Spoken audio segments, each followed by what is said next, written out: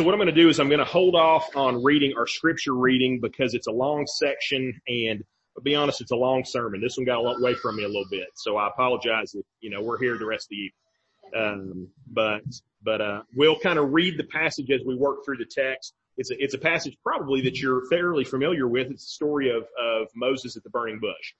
And so we're going to be kind of looking at that and looking at the idea of our God who is both transcendent and immanent. Okay? And so let's go to the Lord in prayer. Again, Father, we thank you for this day. We thank you for all your many blessings.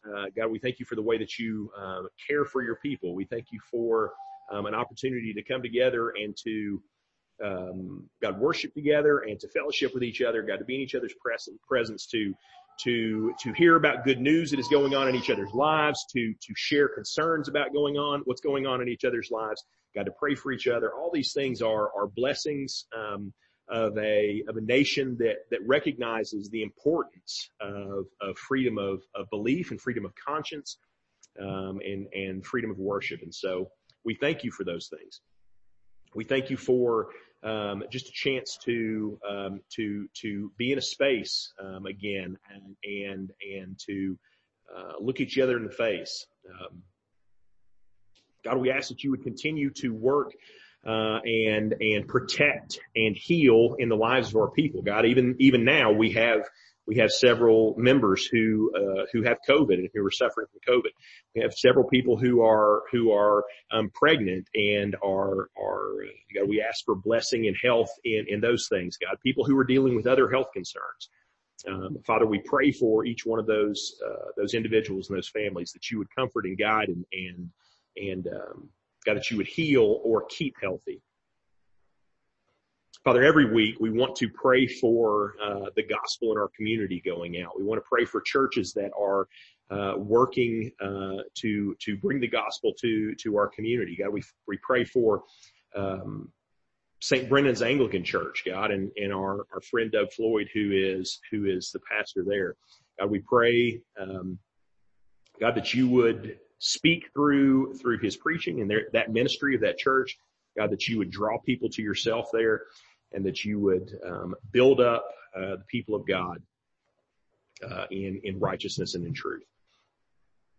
God, help us in all these things to know you truly, to worship you rightly, God, and to follow you each day of our lives. We thank you. We praise you. We ask these things in Jesus' name.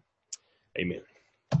Okay, so we'll just jump right in. So obviously that some of you have the T-shirt that we have Grover on some of our T-shirts, right? Because we're the Pleasant Grovers. And so how many of y'all watched Sesame Street growing up? That was a staple in your house for a lot of you, right? So you remember probably, and I've mentioned this before, I think, the Grover had a skit where he had this thing that was near and far. Do you remember that skit? And the whole bit was he sort of moved way far away from the camera and he said far, and then he ran up to the camera and he said near. And it was just this thing to kind of teach kids about nearness and farness. Okay.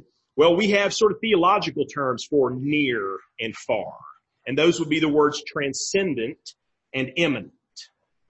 Transcendent means farness, but it's also about bigness. It's about otherness.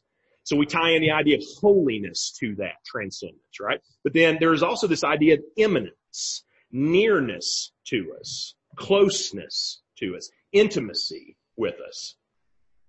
And so once I was listening to, some of you are probably familiar with the theologian R.C. Sproul. He was asked the question, which one is more important, which one is more central, foundational to the character of God? Is it his transcendent holiness, or is it his immanent love? Which one of those is more central to the character of God? R.C. Sproul had an answer for that. I think other people who were speaking at the same time had an answer for it. But that's the question, in a sense, I want to ask today, is which one of those is more significant? God's transcendent holiness or his immanent close love for his people? We get a picture of both of them in this passage. And so again, this story is probably one of the most well-known passages in Scripture. The burning bush is one of the places in the Bible where we see God's self-revelation in a pretty specific way. And a big part of that revelation revolves around this one little phrase that God says is what he is to be known as, that this is his name that he is to be called. When God is asked that name, God says, I am that I am. All right. So we probably, again, if you've read the story recently, you probably remember that. So kind of think about that as a picture of, or I want to at least present it as a picture of God's transcendence. That God would say, when he describes himself, he would say, who am I? Well, I am that I am. Think about, as we read the scriptures, how often throughout the Bible God describes himself not that way, but by analogy.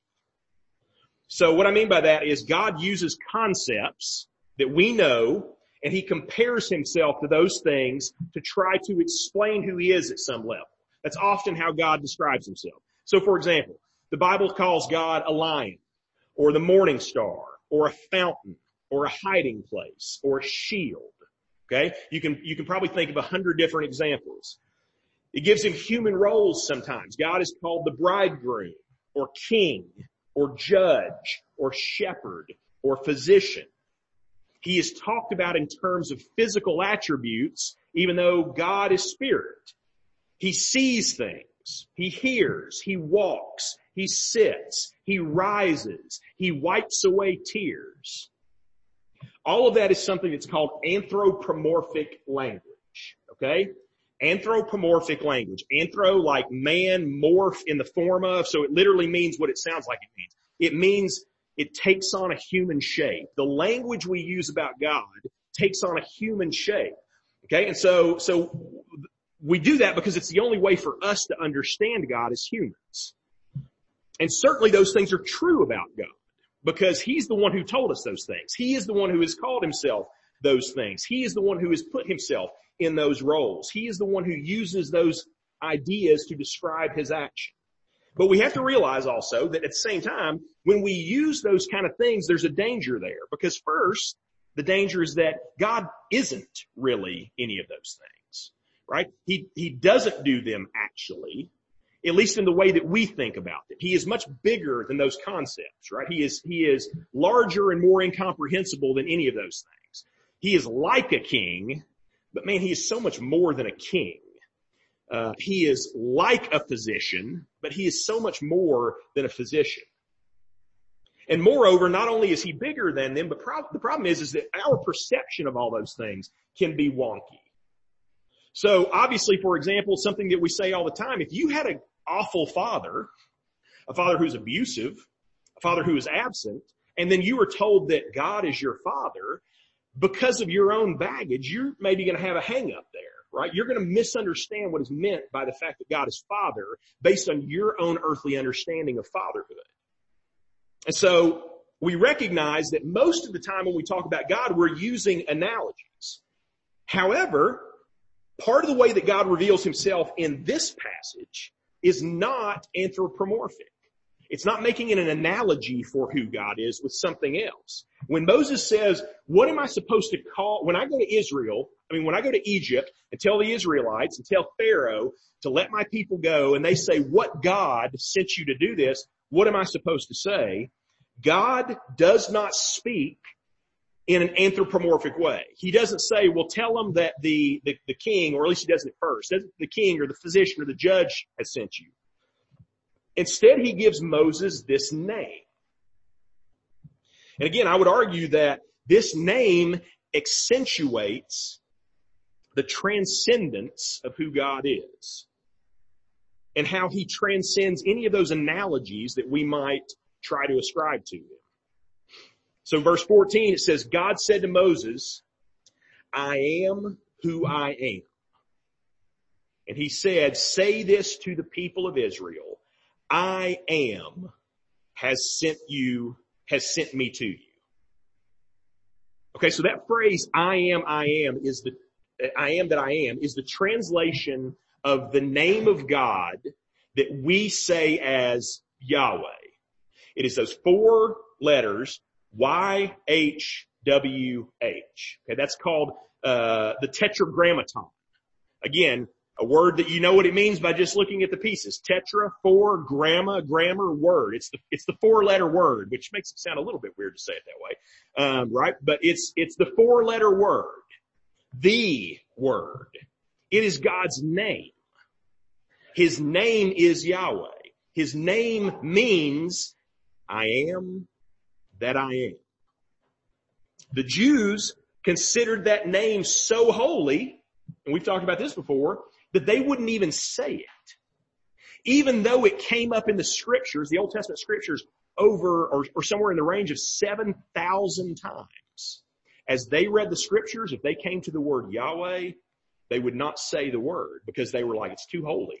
That's God's name. I don't want to take the chance of using God's name in vain. I won't even say the name. And so we've talked about how they added some letters and changed it into a word that is a sort of a stand-in word for it that has been Latinized that we call Jehovah.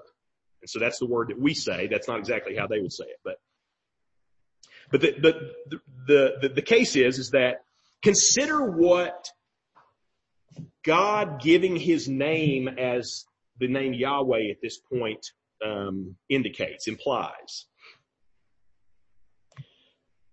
When Moses asked, who should I say sent me? God does not say, tell him that the King God sent you, or the Father God sent you, or the Shepherd God sent you, or even the Creator God sent you. None of those are used.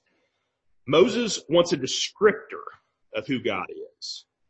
But the answer that God gives him is kind of the opposite of a descriptor. He's like, God, I need a name, an analogy. I need some sort of characteristic that I can go back to the people and say he's this God who has sent me. But what does God say? He says, I am.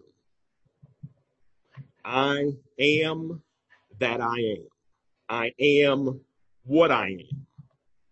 There are no analogies in this case because no analogy does God justice fully. He is totally above that, totally beyond comparison, essentially. Independent, distinct, set apart, holy, infinite in being, in attributes. All descriptions that we find in the scriptures, they're true of God, but they're only a hint of who he is, right? They are accurate, but they're not sufficient, you could say. They're not the whole picture, or they are sufficient, because they're what he's given us, but they're not exhaustive. Because God just is.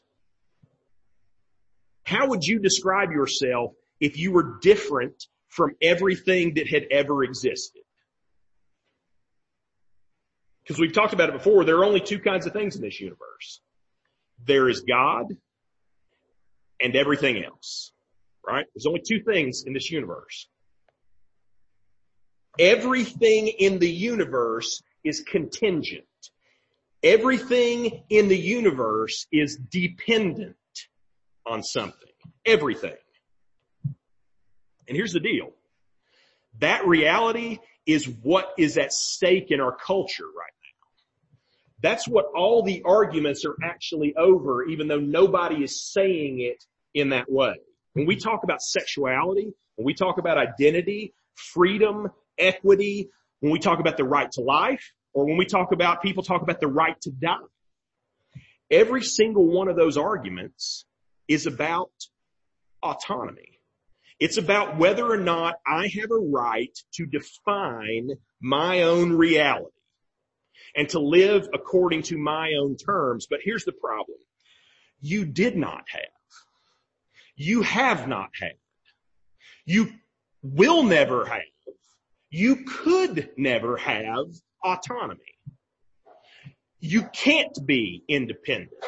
You will always be contingent in every aspect of your life. Like every animal and atom in this universe, like every star and planet, like every angel and demon, like matter and energy and space and all of it, you are contingent. But not God.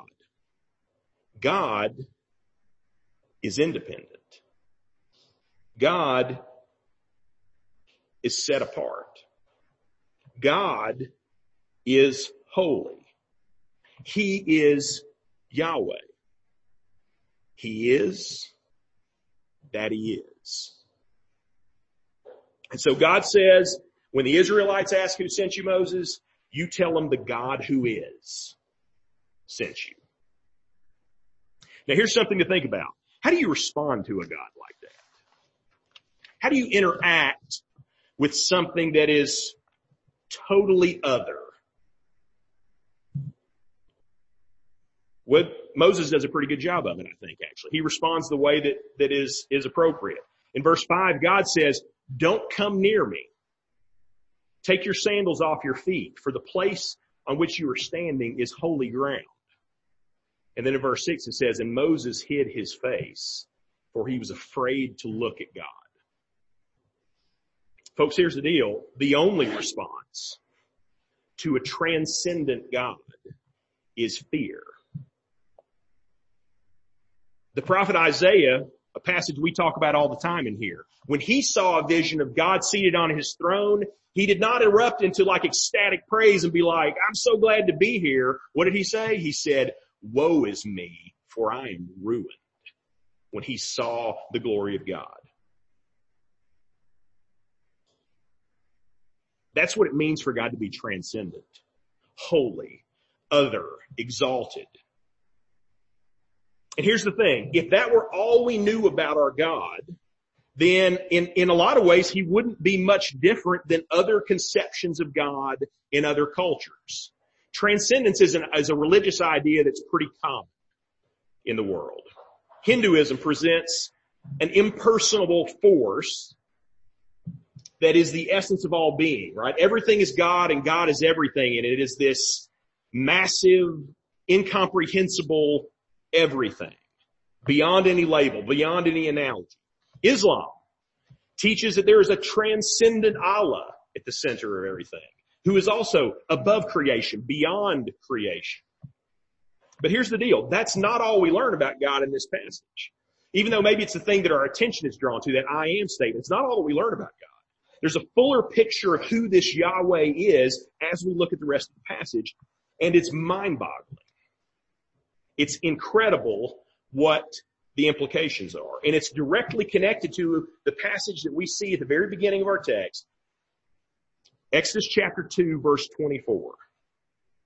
The word covenant. Verse 24 says, and God heard their groaning. That's the people of Israel in slavery in Egypt.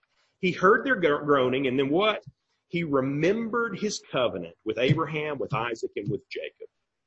He saw the people of Israel, and God knew. So God hears the groaning of this specific, particular ethnic people group, the Jewish Israelite people. A group of people who have been, at this point, in slavery in the nation of Egypt for about 400 years, an oppressed people. Now, here's the deal, though. Why does God notice? There are people suffering all over the world, I'm sure, at that point in human history and all throughout human history. Why does God hear those people in particular and pay attention? Well, it's certainly true that God cares about all of his creation, right? God cares about all peoples everywhere and the suffering that they are in. But he particularly cares about this people because he has a unique relationship with this people. A relationship that he does not share with any other group of people on the planet. Or any other thing, for that matter, as far as we know, in the universe. God is in covenant with this people. So what's a covenant? It's a word that we don't use a whole lot anymore. If you've been in the church for a while, you've probably heard that word thrown around. A covenant was sort of an ancient, in the ancient world, it was similar to a contract or a treaty or even maybe something like a will that we would have.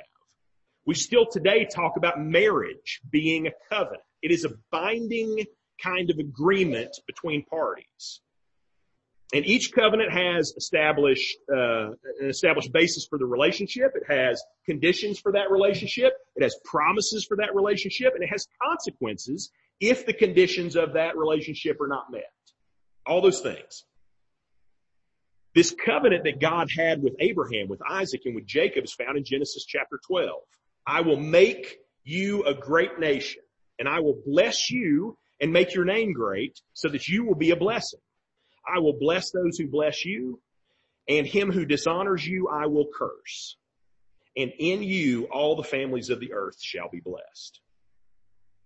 So what you find is that if you read through the scriptures, there are all kinds of pieces, conditions, promises, consequences, especially in the book of Deuteronomy and places like that, that we find for this covenant with God.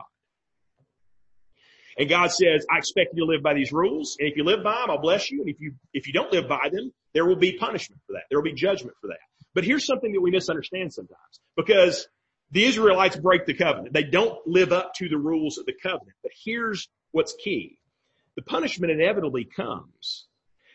But the distinction is this, and we misunderstand this. In the punishment, God is not rejecting his people. Okay? The punishment is part of the deal. It's part of the covenant. It's part of the promises of the covenant. God says, I'm entering into a relationship with you, and I promise you that I will bless you if you do right, and I will curse you if you do wrong. But he doesn't say, I will bless you if you do right, and I'll kick you to the curb and find somebody else if you do wrong. That's not what the picture is. God says, I am going to stay in this relationship. And yes, there will be consequences for disobedience, but that doesn't mean the relationship breaks. Why? Because God is the one who is committed to the covenant. Do you remember back when we talked about Abraham back last winter?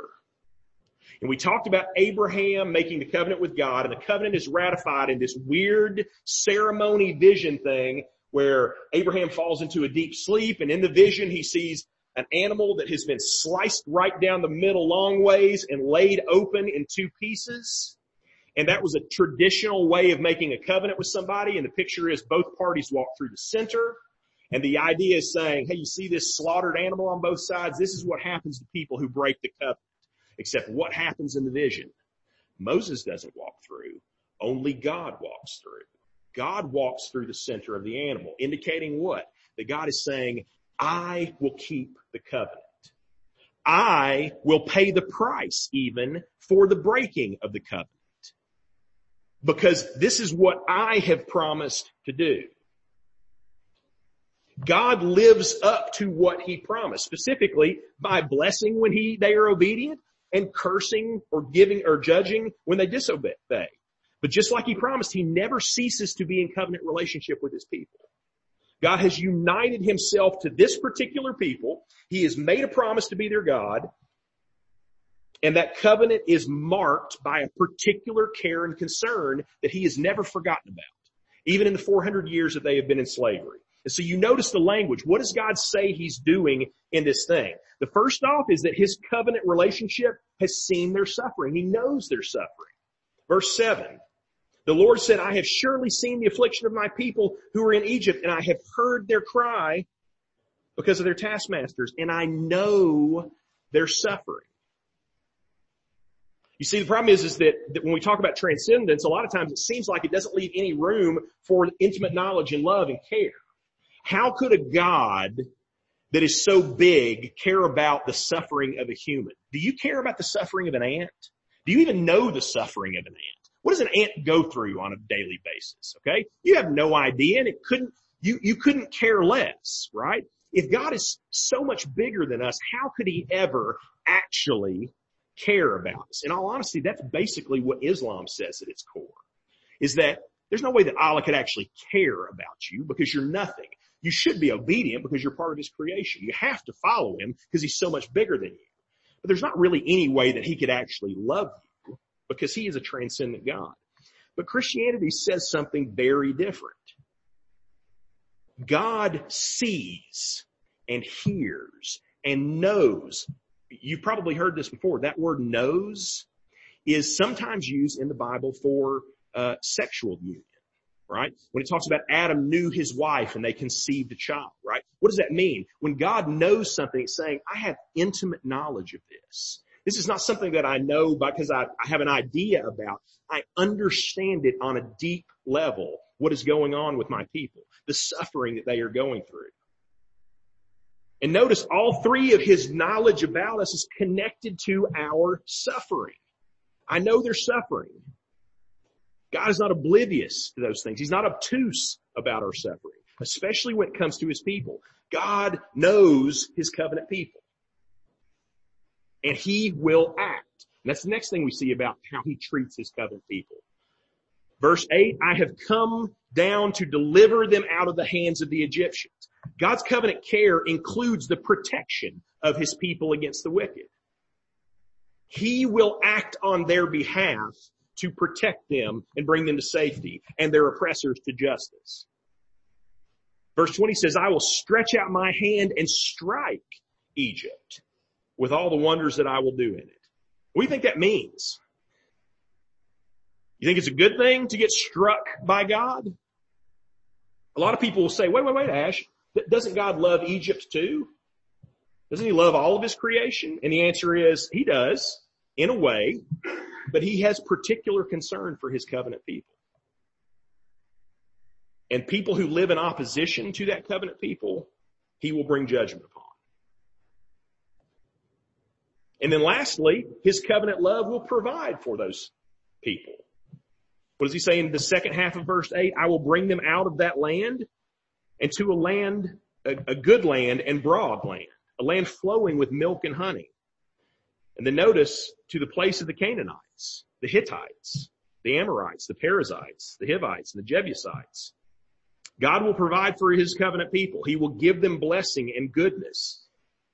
But notice, it's at the expense of another group of people.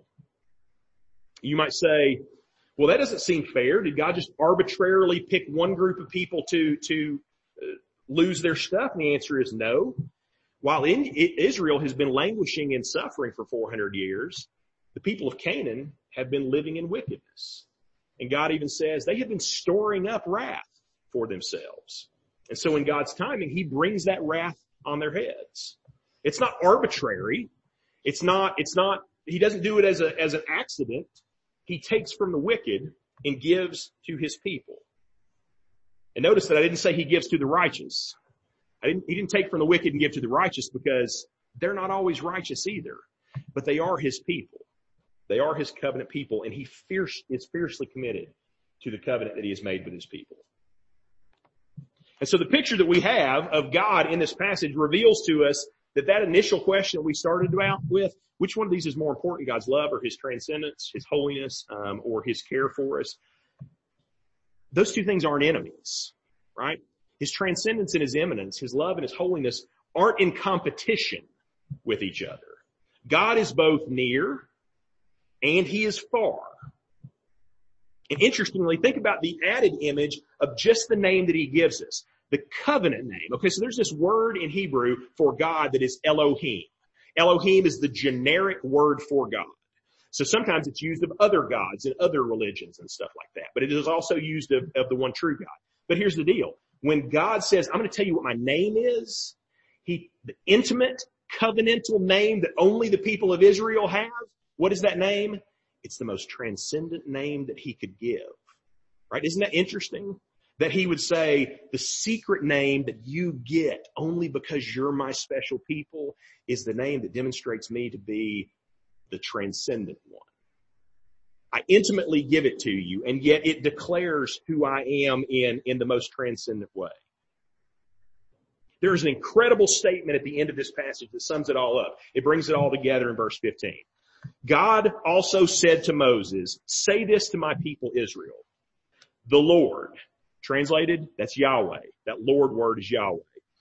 The Yahweh, the God of your fathers, the God of Abraham, the God of Isaac, the God of Jacob, has sent me to you.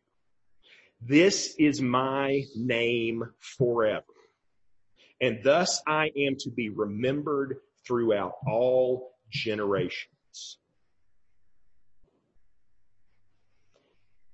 Do you realize the incredible statement that is in that? What's incredible is this, that God identifies himself now by and with his people. Okay, so it's one thing for God to say, I am Yahweh. I am the transcendent I am. But God has done something incredible here. The transcendent God of the universe now says, I am Yahweh, the God of Abraham, the God of Isaac, and the God of Jacob. I am Yahweh, the God of three specks that live on a slightly larger speck, floating through an infinite universe. God associates his own name with his people.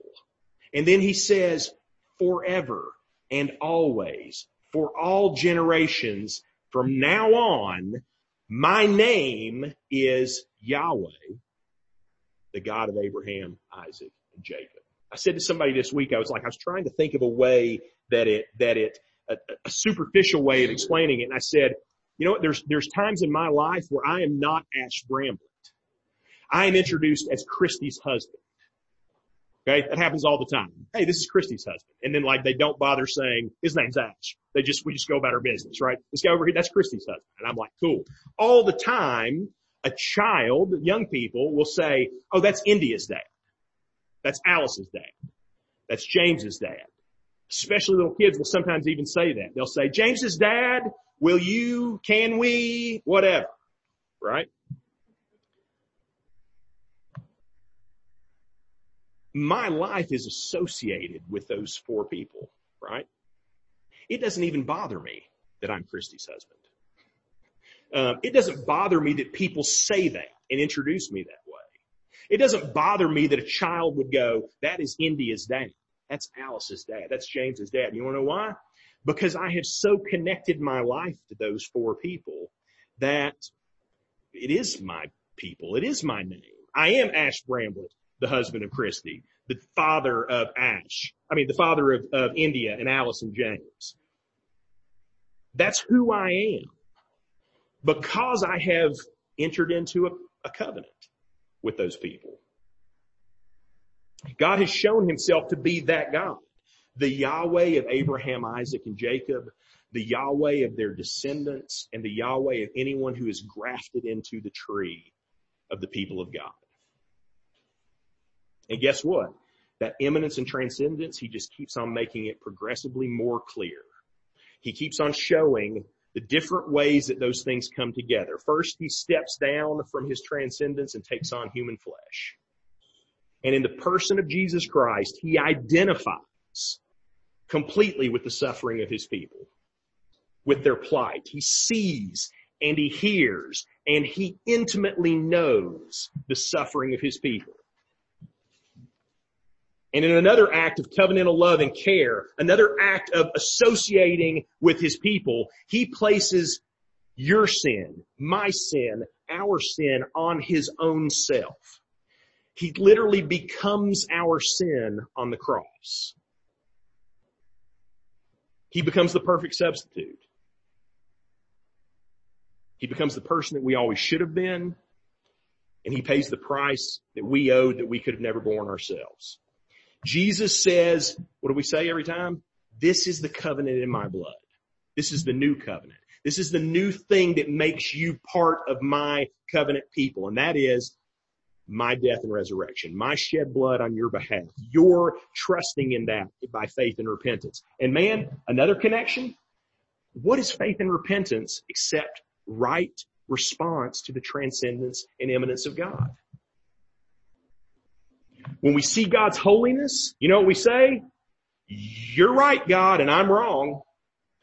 You're good, I'm evil. You're the king, I'm the servant. That's how we respond to God's transcendence and repentance.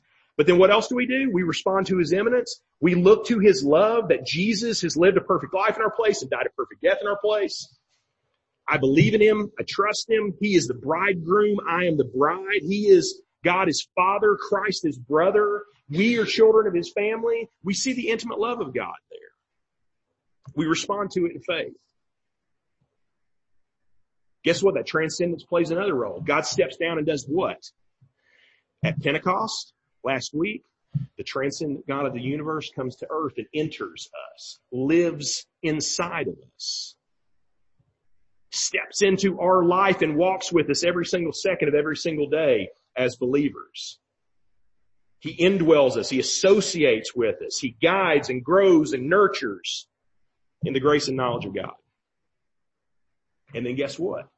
One day, the Bible teaches that in John's revelation, that the dwelling place of God is once again going to be with man. The transcendent God is going to become immanent. He is going to step down into our world. He will dwell with us. And the Bible says they will be his people and God himself will be with them as their God.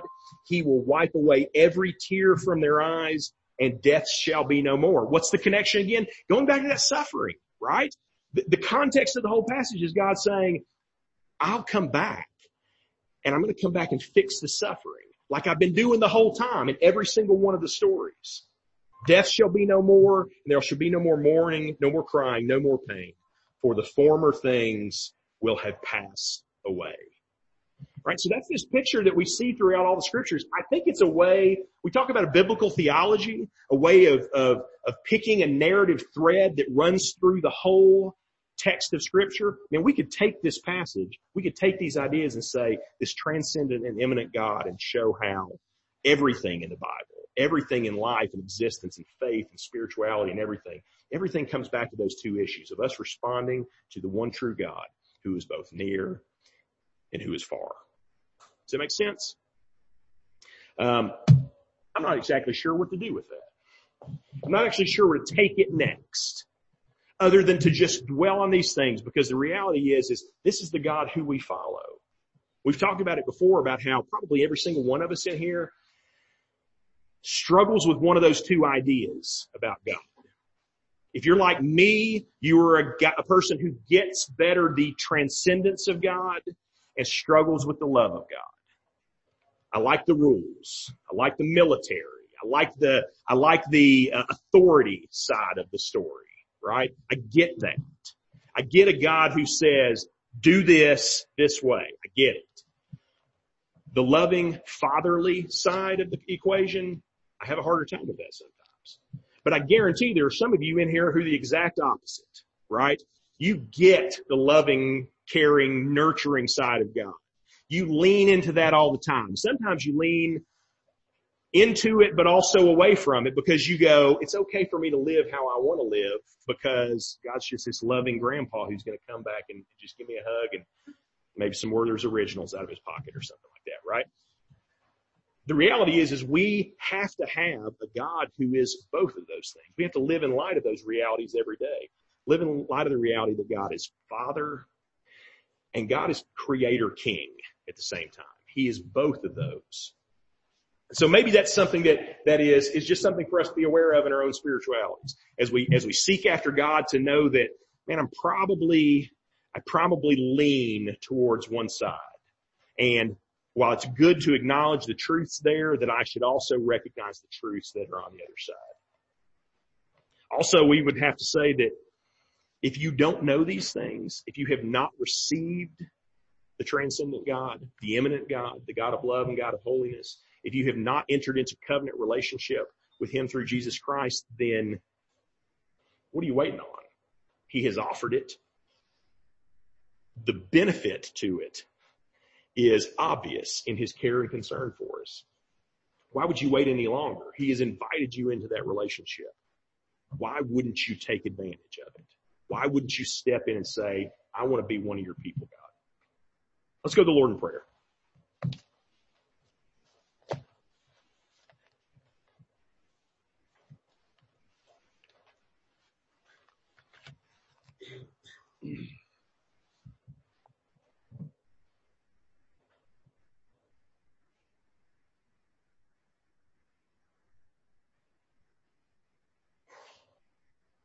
God, you are gracious and good. God, you are holy and exalted.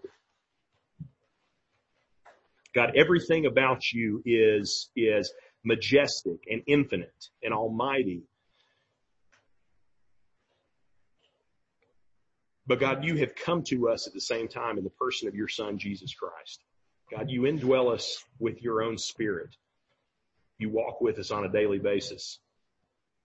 God, help us to experience, to know, to live in light of both of those truths in everything that we do. God, as we talk about living righteously, as we talk about living in holiness, God, we acknowledge that we are awful at that we do a poor job of it, and yet we recognize that it is what is the proper response to not only your character, God, but to the way that you have saved us by the gospel. God, help us to hold fast to the truth of your holiness. But Father, at the same time, help us to hold true and hold fast to your great love and mercy for us. God, that you knew who we are before you entered into the covenant with us. God, that you did not even ask of Moses to walk through because you already knew that he was incapable of doing it on his own, that he was incapable of living up to the covenant. But God, you entered into covenant with us anyway. God, you sent your own son into the world to shed his blood to be the foundation of the new covenant. God, help us to honor that great love, to receive it. God, to know the love and mercy that you have for those who have turned to you. Father, we thank you. We praise you. We ask these things in the holy and precious name of Jesus. Amen. Please stand and sing the closing song.